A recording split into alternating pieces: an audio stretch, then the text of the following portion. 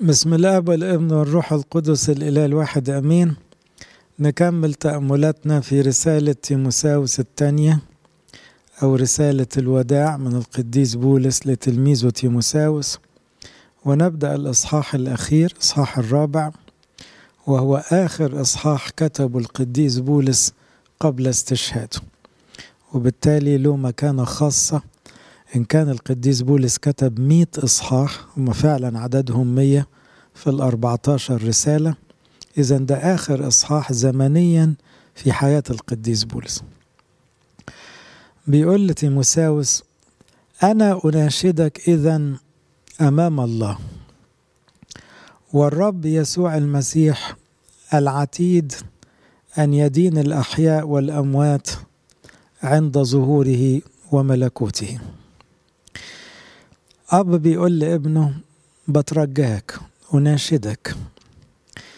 طبعا هو من حقه يأمر، من حقه يتكلم بسلطان البطرك أو الرسول، إنما في اتضاع شديد بيقول له أناشدك، يعني خلي بالك يا ابني. ولألا يكون الكلام من إنسان لإنسان، قال له أمام الله والرب يسوع المسيح. عاوز يقول له الكلام اللي هقوله لك يا ابني ده مهم أوي، ركز فيه كويس أوي وخده من ربنا، ما تاخدوش مني. أناشدك أمام الله والرب يسوع المسيح العتيد أن يدين الأحياء والأموات عند ظهوره وملكوته. ليه حطها كده؟ لما الواحد فينا يحط يوم الدينونة قدام عينه بيلتزم، بيخاف، بتبقى كل وصية غالية عليه، بيبقى حريص جدا على رضا ربنا، لأنه عتيد أن يدين الأحياء والأموات. وكأن القديس بولس بيقول له: أنا قريب هتحسب مع الأموات وانت هتفضل مع الأحياء، إنما أنا وانت هنتقابل قدام العرش الإلهي. إذن احنا الاتنين لازم نكون مستعدين وأمناء للنفس الأخير عند ظهوره وملكوته. الحقيقة الآية دي على أن مكانتها رعوية، يعني من راعي لابنه، من أب كبير لأب صغير، لكن هي مليانة لاهوت، مليانة عقيدة. ليه؟ ذكر الله الآب والله الابن، أناشدك أمام الله والرب يسوع المسيح. هنا أكد على لاهوت الآب ولاهوت الابن. وبعدين ذكر الدينونة، وأن الدينونة للأحياء والأموات، يبقى هيكون في جيل من الأحياء يحضر المجيء الثاني، وكل أجيال الأموات تصحى تحضر اليوم ده. وعند ظهوره يبقى في عقيدة المجيء الثاني والظهور. وملكوته يبقى المسيح هو الملك وله ملكوت لا يزول ولا ينتهي. آية واحدة في سياق الكلام، لكن مليانة لاهوت وعقيدة دسمة جدا. اكرز بالكلمة، يبقى كأنه رسالة كل أسقف، وبالأخص هنا تيموثاوس، أن يعيش كارز بالكلمة. رسالته الأولى التعليم، والتعليم ككرازة يعني لغير المؤمنين، والتعليم كرعاية للمؤمنين. يبقى الأب الروحي بيغذي أولاده، وأيضا بيغذي الناس اللي لسه هتقبل على الإيمان. اكرز بالكلمة. احنا بنحط هنا ختام الوصايا، ملخص الوصايا اللي تتقال لكل كاهن، طبعا هنا تيموثاوس بدرجة أسقف. اكرز بالكلمة، اعكف على ذلك في وقت مناسب وغير مناسب. طب ايه مناسب وغير مناسب؟ ده فيما يخص ظروفه هو. يعني ممكن يكون تيموثاوس متألم، تيموثاوس كان راجل صاحب مرض، عشان كده هيوصي على صحته، ومع هذا مش عاوز المرض يوقفه، لأن بولس عاش متألم ومريض لكن ما فيش حاجة بتوقفه. فقال له اعكف على الكرازة بالكلمة حتى لو الوقت غير مناسب، حتى لو تعبان كمل خدمتك. لكن بالنسبة للمستمع لا، دي عاوزة حكمة، الكلام بحكمة، لأن ممكن يبقى اللي قدامي الوقت مش مناسب يسمع. يبقى هنا وقت مناسب وغير مناسب تخص الكارز أولا، إن الراعي أو الكاهن يهتم إنه يعلم الناس في كل وقت. أذكر مرة كاهن راحوا يزوروه في المستشفى، يسألوا عليه، أم قعد يوعظ، وهم اللي رايحين يسألوا عليه، لكن هو ككارز نسي إن هو في مستشفى وبيتعالج، شغلته ينبه ولاده لآخر لحظة من عمره. فهو بالنسبة للناس كان الوقت غير مناسب، بالنسبة له مناسب غير مناسب، أنا شغلتي كارز. كمان ممكن يكون بالنسبة للناس تظن أن الوقت غير مناسب، لكن بحكمة الكارز يحوله لوقت مناسب. بمعنى مرة ربنا يسوع كان مدعو لعشاء، لاحظ ايه المسيح له المجد، ان الناس بتتكالب على الصفوف الأولى، فقال لهم مثلا، ابتدى يكرس، طب هو الوقت وقت أكل والناس مش متوقعة وعظ، بس ربنا يسوع له كل المجد شاف ان الفرصة مناسبة، يمكن الناس جاية عاوزة تاكل، فبالنسبة لها الوقت مش مناسب، حول الوقت اللي مش مناسب لوقت مناسب، وقال لهم لما حد يدعيك اقعد ورا، عشان يجي صاحب المكان يقول لك قاعد ورا ليه، تفضل قدام. لو قعدت قدام ممكن يقول لك ممكن تسيب مكانك لحد، فتبقى محرجة. إذا ربنا يسوع له المجد في كل المواقف كان يكرز بالكلمة عشان يكون مثلنا الأعلى. مرة التلاميذ انتهروا العيال الصغيرة من كتر الزحمة، إذا الوقت مش مناسب للتعليم، المسيح علم، خد العيال في حضنه واتكلم مع تلاميذه، قال لهم بتعملوا كده ليه؟ انتهر التلاميذ، طب لو ما كنتوش ترجعوا تبقوا زي الأطفال مش هتدخلوا السماء. يبقى في وقت ساعات الناس تحس انه غير مناسب، لا، كلمة ربنا في كل وقت، لأنها أهم حاجة تتعمل، وبالذات في حياة الخادم هي حياته كلها. فاكرز بالكلمة، اعكف على ذلك في وقت مناسب وغير مناسب. وبخ، انتهر، عظ بكل أناة وتعليم. في بعض الناس ما تحبش تسمع كلمة وبخ دي أو انتهر، في ناس بتدور على الوعظات اللي تقول لها انت كويسة وبس. لا، هو الحقيقة التعليم لازم يبقى فيه توبيخ أحيانا وانتهار. ليه؟ لأنه تأديب وتهذيب، زي ما قالها في الإصحاح اللي فات، كل الكتاب موحى به من الله ونافع للتعليم والتوبيخ للتقويم والتأديب. يبقى الوعظة اللي ما فيهاش أي نوع من التوبيخ قد تكون مخدر مؤذي، لكن كمان مش هنفضل نوبخ على طول، وإلا نكون بنحمل الناس أحمالا عسرة الحمل. لكن القديس بولس بيقول لتلميذه تيموثاوس وبخ، خلي الناس ضميرها يتحرك، انتهر، عظ، عشان ما يبقاش التوبيخ لوم للناس وبس، لا، لازم نوضح طب ليه اللوم ده، ليه التوبيخ ده، ليه الخطية دي خطر، ليه السلوك ده مؤذي.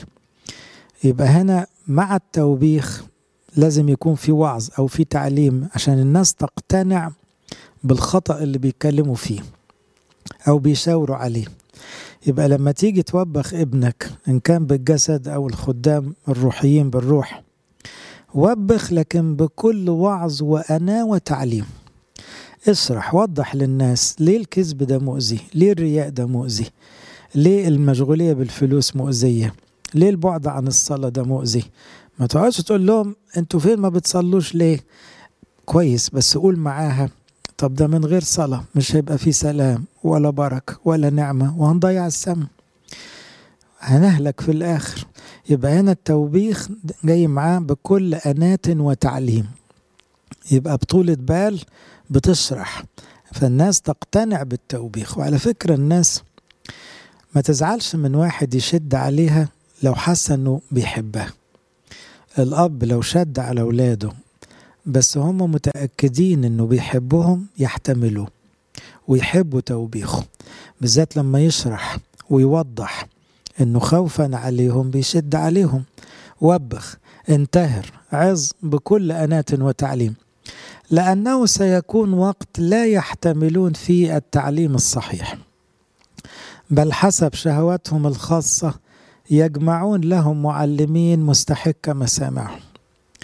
يبقى القديس بولس بيقول لنا في ناس هيبقى يعني مزاجها ما يمشيش مع أي حد يستغلط، سيكون وقت لا يحتملون فيه التعليم الصحيح. والحقيقة احنا في الزمن ده وفي كل زمن في ناس كده، يعني لما تتكلم عن ضرورة التوبة يطلع شاب يقول لك وانتم ما عندكوش غير التوبة لازم توجعوا قلبنا، ما تسيبونا نعيش ونفرح. يا حبيبي ما فيش فرح من غير توبة، بس لا يحتمل التعليم الصحيح. نقول ضروري يبقى لك أب اعتراف، لا يحتمل التعليم الصحيح. ضروري الاستعداد للتناول، ده جسد المسيح ودمه، لا يحتملون التعليم الصحيح. في دينونة، في هلاك للأشرار، لا يحتملون التعليم الصحيح.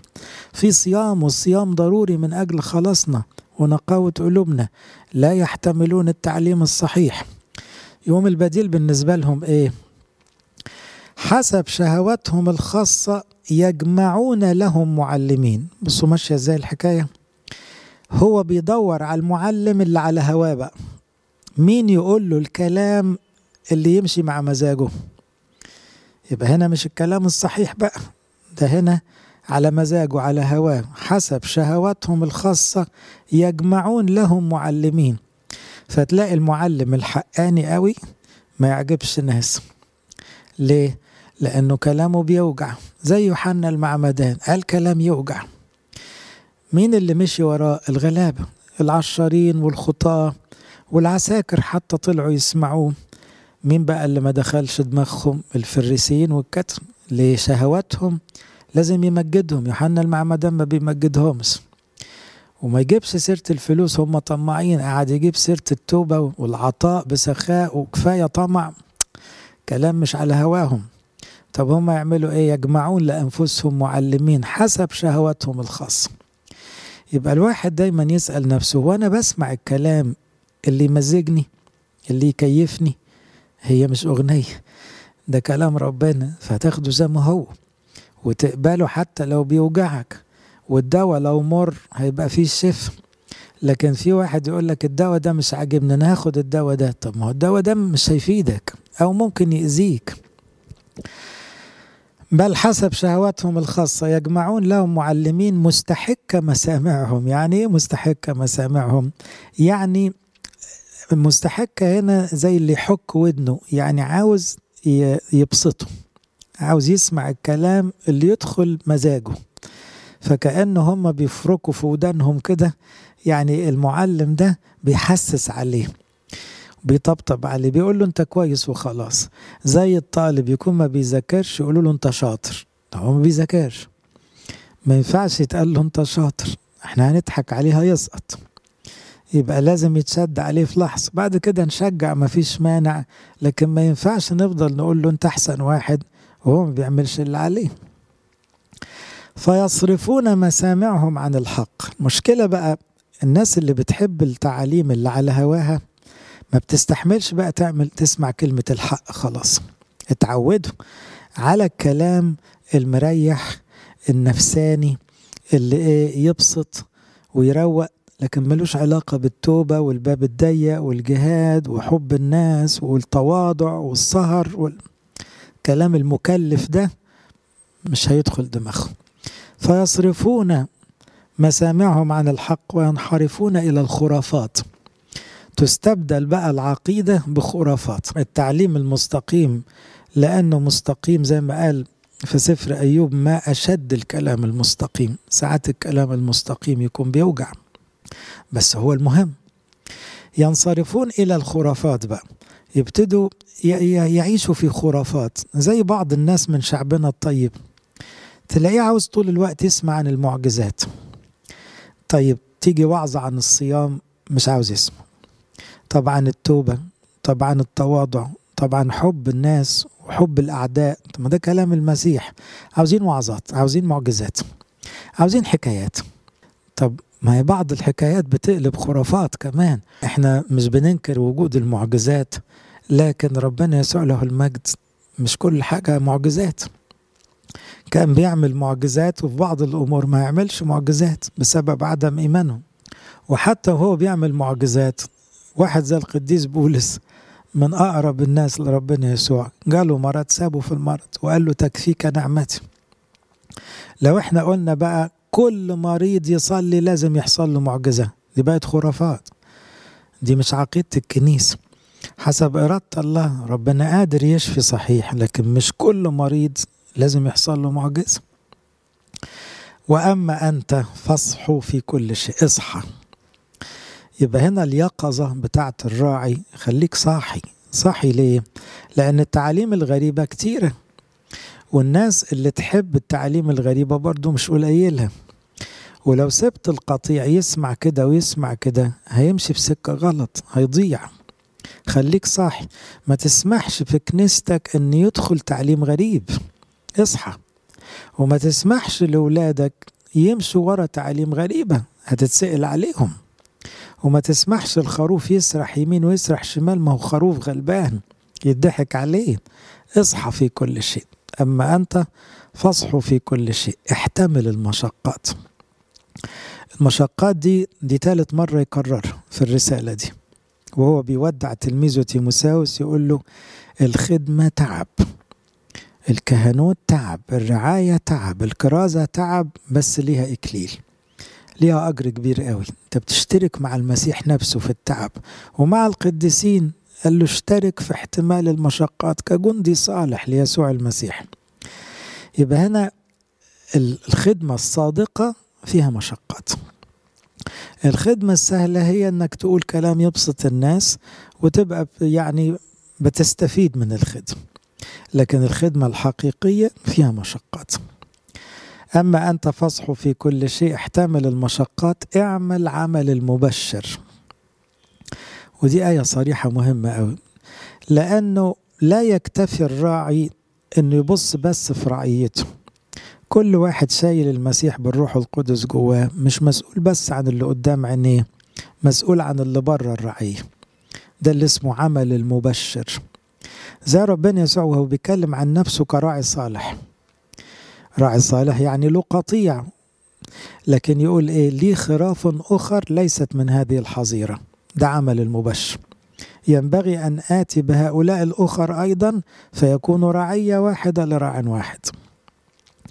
اللي بدأها مع القديس بطرس زمان لما قال له يلا ورايا خليني اعملك صياد ناس. صياد ناس اللي هي عمل المبشر، تصطاد نفس ما كانتش تعرف ربنا. خدمة اللي يعرف ربنا أسهل ولا خدمة اللي ما يعرفش ربنا أسهل؟ صدقوني مش عارف أجاوب. ليه؟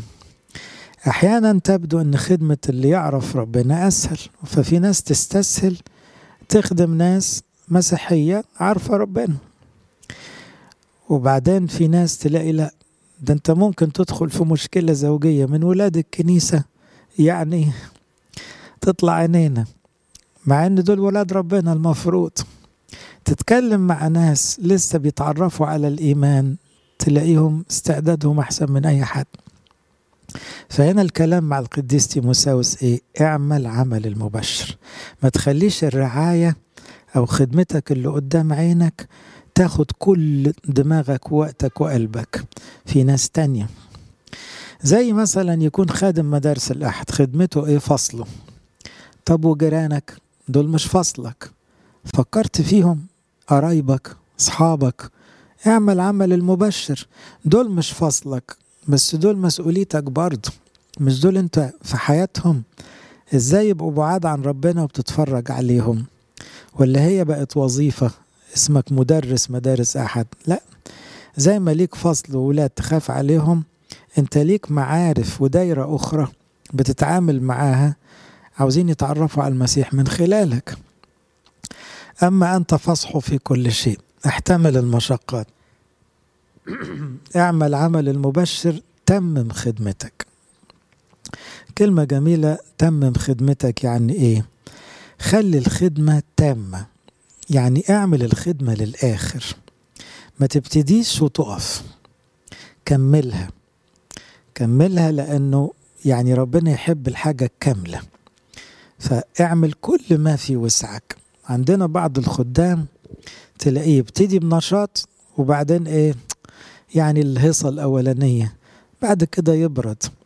لا، امتداد الخدمة واستمرارها واكتمالها لا يقل أهمية عن بدايتها.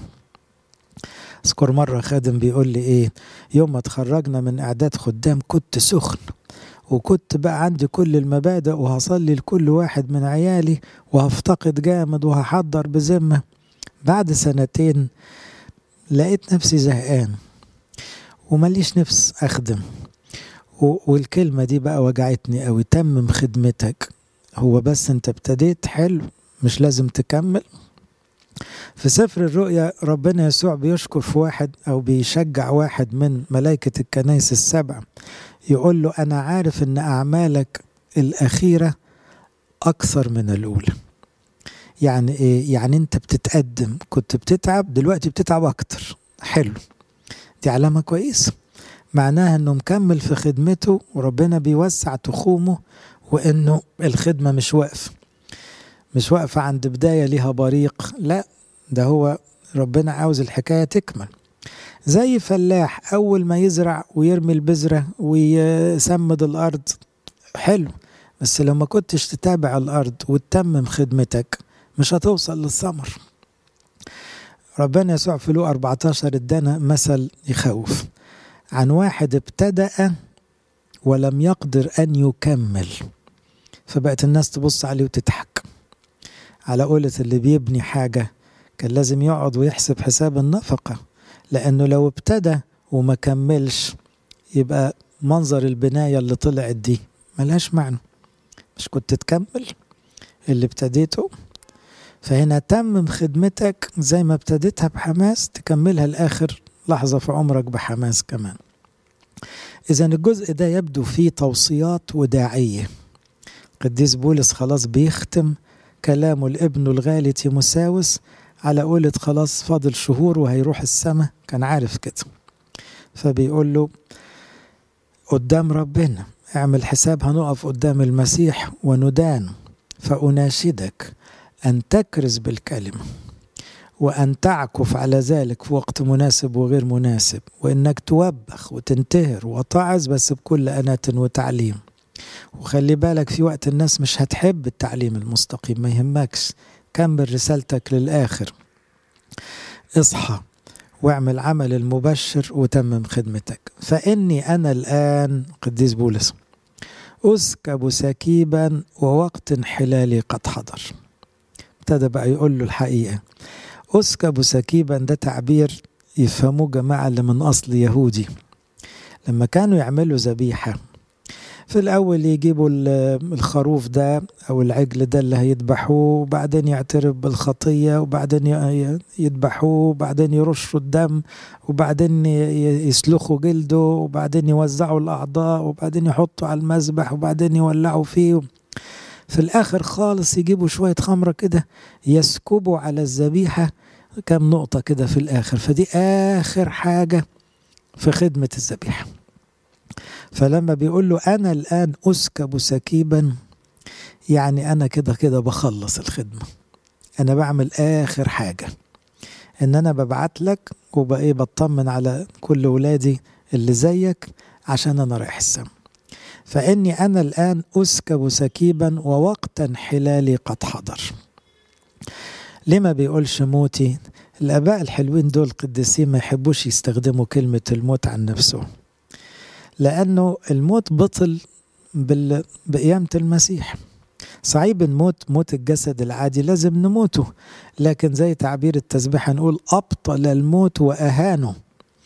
لما المسيح له المجد مات وقام أبطل الموت وأهانه، لأن الموت ده بقى تحت رجلينا.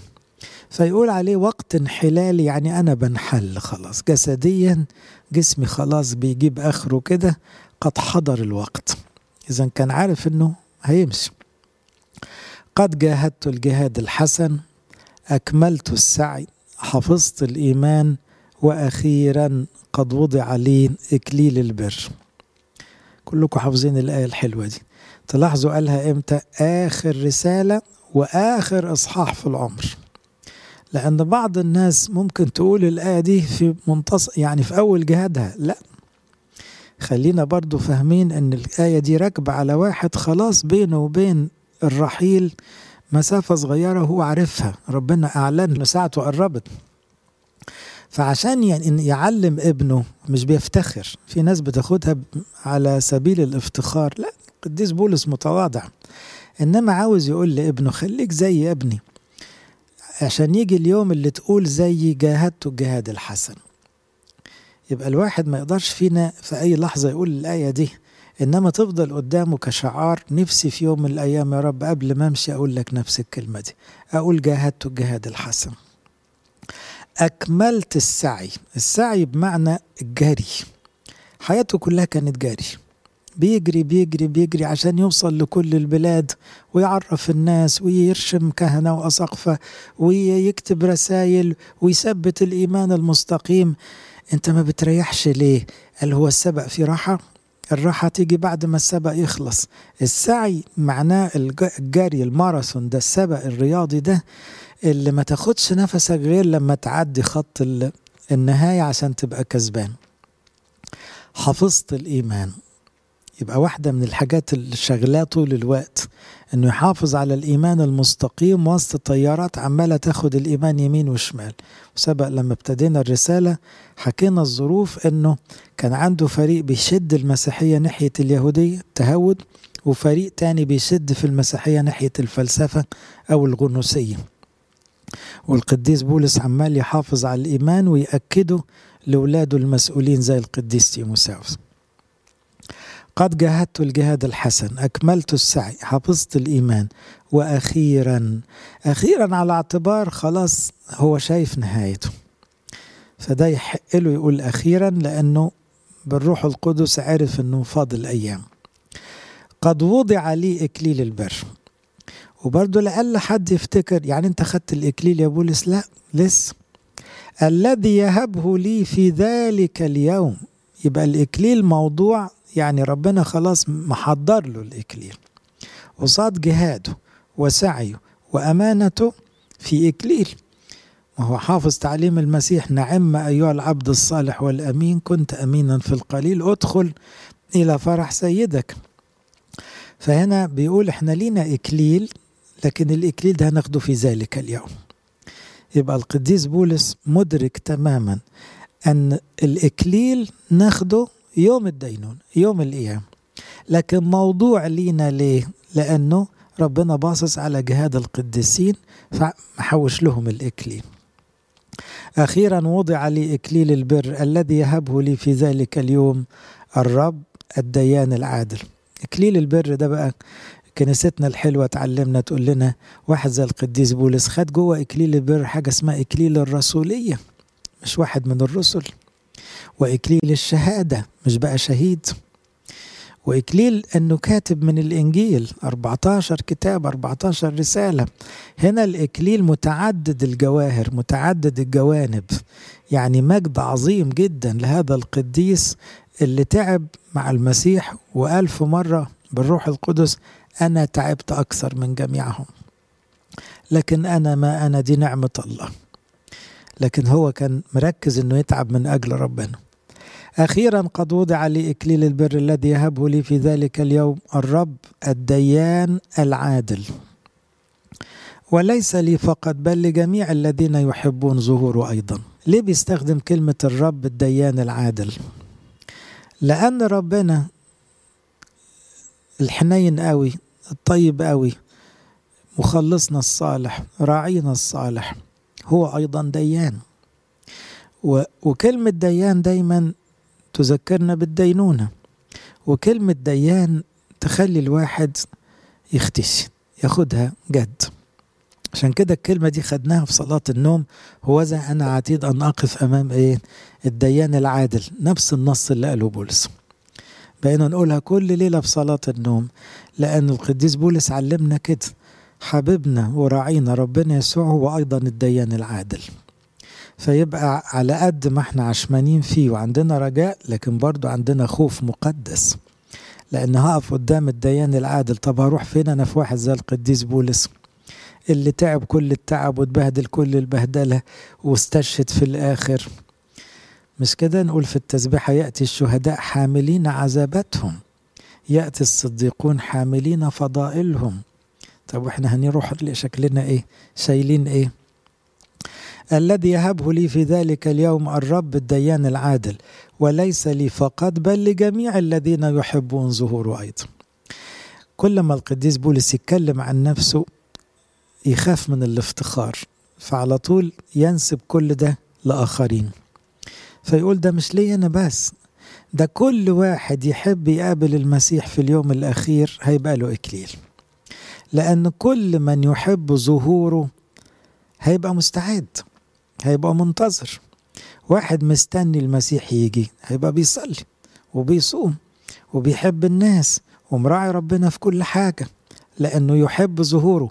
اللي ناسي بقى أن ربنا جاي، مش في باله حكاية ربنا دي خالص، ولا يستعد، يبقى طبيعي هيبقى مخيف هو الوقوع في يد الله. بادر أن تجي إلي سريعا. بعد ما حط له بقى إيه المبادئ والتوصيات وقال له خلاص أنا يعني وقت انحلالي قد حضر، تعال يا ابني سلم علي. ما تنسوش كان من السجن، وده تاني مرة يدخل سجن روما، وسجن روما ما بيطلعش منه. أول مرة كانت معجزة أنه خرج من سجن روما في وقت نيرون المجنون. يعني نيرون ده كان معروف في التاريخ أنه شخص مش سليم عقليا وبيقتل أي حد، فما بالك واحد يعني ما عليه تهم قد كده زي بولس، فتن واليهود يعني عاملين عليه مؤامرات قد كده، ونيرون يمشي مع دماغ أي حد غلط. المرة دي كان عارف أنه هيستشهد، المرة الأولى كان عارف أنه هيطلع بمعجزة، فبيقول له بادر أن تجي إلي سريعا، لأن ديماس ده كان واحد من التلاميذ المقربين، ويبدو كان بيخدم بولس جوه السجن، فكان قريب لقلبه. تيموثاوس طبعا أقرب واحد، بس كل دول ولاده وتلاميذه. وطبعا القديس العظيم لوقا كان برضو في المرحلة دي قريب جدا للقديس بولس. ديماس قد تركني، طبعا ده غير ديماس اللص اليمين، لا ده ديماس كان واحد من تلاميذ القديس بولس. تركني إذ أحب العالم الحاضر. الكلمة دي طبعا يعني كم فيها من أسى لما يبقى راعي كبير زي القديس بولس وفي آخر حياته واحد من أقرب الناس يسيبه ويخذله. ومش بس قولت راح خدمة تانية مثلا، لا ده ساب المسيح خالص وحب الدنيا. ده وجع قلب لأي أب روحي إن يبقى خادم حلو يعني كده يدي ظهره للسماء ويحب الدنيا، صعبة قوي. فاتشطب الاسم ده من عظمة بقى تلاميذ القديس بولس. ديماس تركني إذ أحب العالم الحاضر. ربنا يحمينا من حب الدنيا. اللي يحب السماء ما يحبش الدنيا، اللي يحب ربنا العالم يصغر في نظره، اللي يحب ربنا الفلوس تبقى تحت رجليه. وذهب إلى تسالونيك، بس واضح انه ما راحش تسالونيكي مأمورية خدمة تفرق، لو رايح تسالونيكي خدمة كان يفتخر بيه، لكن واضح هنا أحب العالم الحاضر، يبقى ده رايح بقى ايه لشؤونه الخاص. وكريسكيس ده واحد تاني من تلاميذه إلى غلاطيا، كل دول زمايل تيموثاوس، كل دول كانوا متلمذين على القديس بولس. كريسكيس ده خادم حلو وراح غلاطيا يتابع الخدمة. تيتوس ده بقى أسقف كريت بعد كده إلى دلماطيا. يبقى القديس بولس وهو في سجنه في آخر أيامه وعارف أنه هيستشهد بيوزع الخدام على البلاد لمتابعة الخدمة، وصعبان عليه طبعا على ابنه ديماس اللي سابه وحب الدنيا. لوقا وحده معي. القديس لوقا يذكر له أنه كان زي يعشق القديس بولس، وبعض المفسرين يميلوا أن القديس لوقا تأثر في كتابته للإنجيل بتعليم القديس بولس، بس طبعا روح القدس هو اللي بيكتب على يعني لسان ويد الكاتب. لكن لوقا قضى سنوات كتلميذ للقديس بولس، وكان زي طبيبه الخاص غير أنه تلميذه. ولوقا تلاحظوا القديس لوقا كتب سفر الأعمال تقريبا أكتر من نصه مرتبط بالقديس بولس، لأنه حضر معاه رحلات وسجن وحاجات كتيرة قوي. ففي السجن الأخير كان لوقا دايما مع القديس بولس. لوقا وحده معي، لأنه كل الفريق التلاميذ ده متوزعين بما فيهم تيموثاوس ما كانش موجود، ده هيجيله. خذ مرقس واحضره معك. مرقس بقى كان جالنا مصر وقتها، وبعدين رجع لزيارة خد بركة القديس بولس قبل ما يستشهد، وعشان كده لما مرقس رجع لنا تاني استشهد.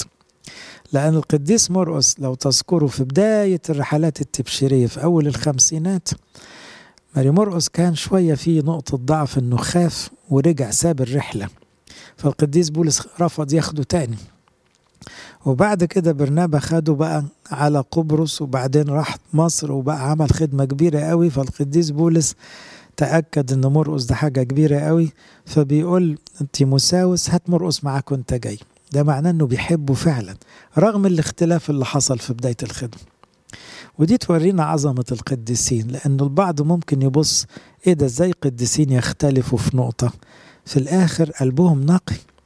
فبولس الرسول وهو يقترب من نهايته على الأرض بيقول له هات مرقس معاك. يعني تشمعنا مرقس؟ يعني ما انت في يوم من الأيام ما كانش عجبك، خد مرقس واحضره معك لأنه نافع لي للخدمة. شهادة كبيرة من قديس عظيم ان ماري مرقس نافع للخدمة. أما تيخيكوس ده برضو واحد من الفريق الحلو، فقد أرسلته إلى أفسس. كأنه بيطمن تيموثاوس ابنه على اخواته العاملين في الكرم. لوقا معايا، ماري مرقس هاته وانت جاي، تيخيكوس راح أفسس، كريسكيكس راح غلطيا، تيتوس راح دلماطيا، إنما ديماس سابني بقى وحب الدنيا.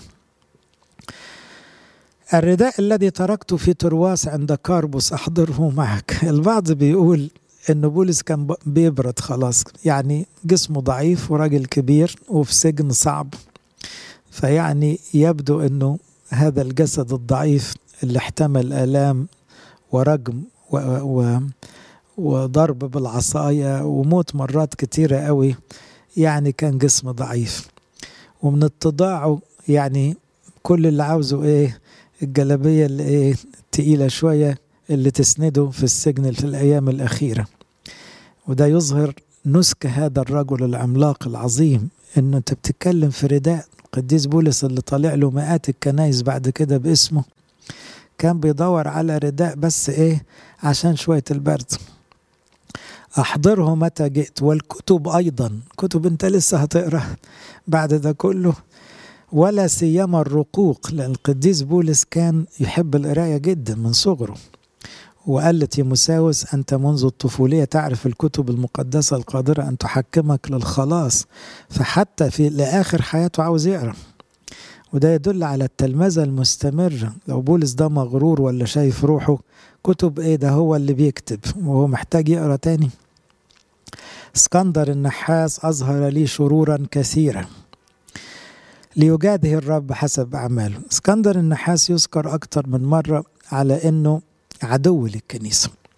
البعض بيقول أنه كان ضمن المؤامرات اللي تحاك ضد بولس عشان ياخد قرار إعدام. والبعض بيقول أنه كان يتزعم فريق الغنوسيين أو موجة التشكيك في المسيحية ويحط الفلسفة. والبعض بيقول كمان ماشي مع التهود. المهم أنه هو كان شخص متعب جدا ومضلل للكنيسة. هل هنا القديس بولس بيدعي عليه؟ حاش، مفيش حاجة اسمها ندعي على حد. إنما ليه بيقول لي يجازه الرب؟ هنا بيأكد لابنه تيموثاوس مهما تعبنا من شخص ده لو ما تابش جزاؤه صعب. ده عدو للكنيسة، فده لو ما كانش هيتوب في النهاية نهايته صعبة، لأنه ده برضو عزاء لكل القديسين إن ربنا إلهنا عادل، فيسيب ولاده يتعذبوا ويتألموا ويجاهدوا، لكن اللي عذبوهم واللي ظلموهم واللي بهدلوهم دول لا، دول حسابهم عسير. فهنا بيقول له ما تعولش همه، ليه؟ ربنا له حساب معاه. ليجازه الرب حسب أعماله فاحتفظ منه أنت. ليه؟ لأن واضح أن ده شخص مكار، ممكن بعد ما بولس يمشي يروح يتقرب للقديس تيموثاوس ويضحك عليه. وهكذا كان يفعل الهراطقة، كانوا لؤمة، كان فيهم خبث الحيات، فتلاقيه يتقرب من المسؤول عشان يعلم بقى التعليم الغريبة بتاعته. فقال له احتفظ منه جدا، احتفظ منه انت كمان. ليه؟ ما تصدقوش، لانه ده بطبيعته كذاب، لانه ماشي ورا الشيطان، لانه قاوم اقوالنا جدا. يبقى الموضوع مش شخصي، مش ان بولس متضايق من شخص، لان ده بيقاوم التعليم السليم. فالبعض بيحطها كأنه خلاف شخصي، لا، الدفاع عن الإيمان المستقيم ما فيهوش شخصنة، دي أمانة، دي وديعة، دي حق ربنا وحق الكنيسة.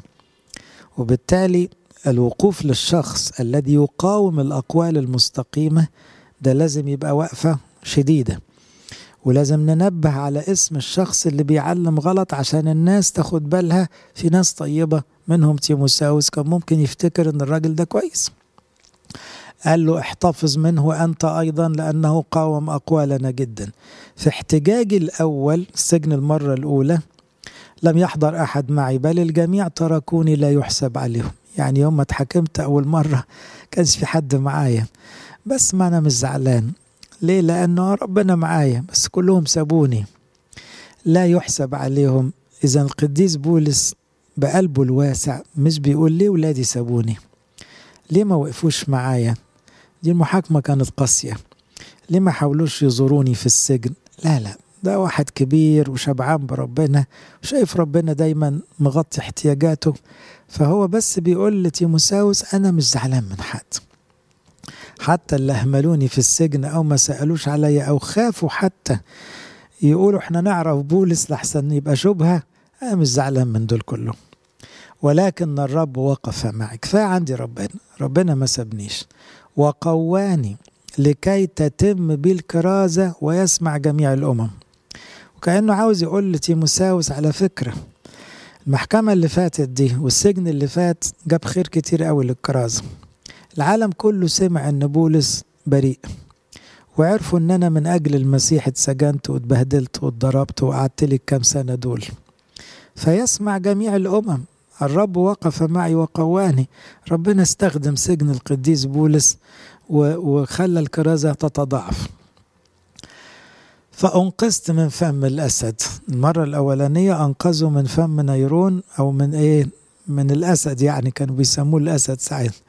وسينقذني الرب، بس مش من الموت، لأن الموت بالنسبة لبولس هو قال لي يشتاء أن أنطلق، لكن كده ربنا بينقذني، يعني ينقذني من الهلاك، ينقذني من المؤامرات. لكن معاد الرحيل، معاد الاستشهاد ده شهوة مش محتاجة إنقاذ. يعني سينقذني الرب من كل عمل رديء ويخلصني لملكوته السماوي.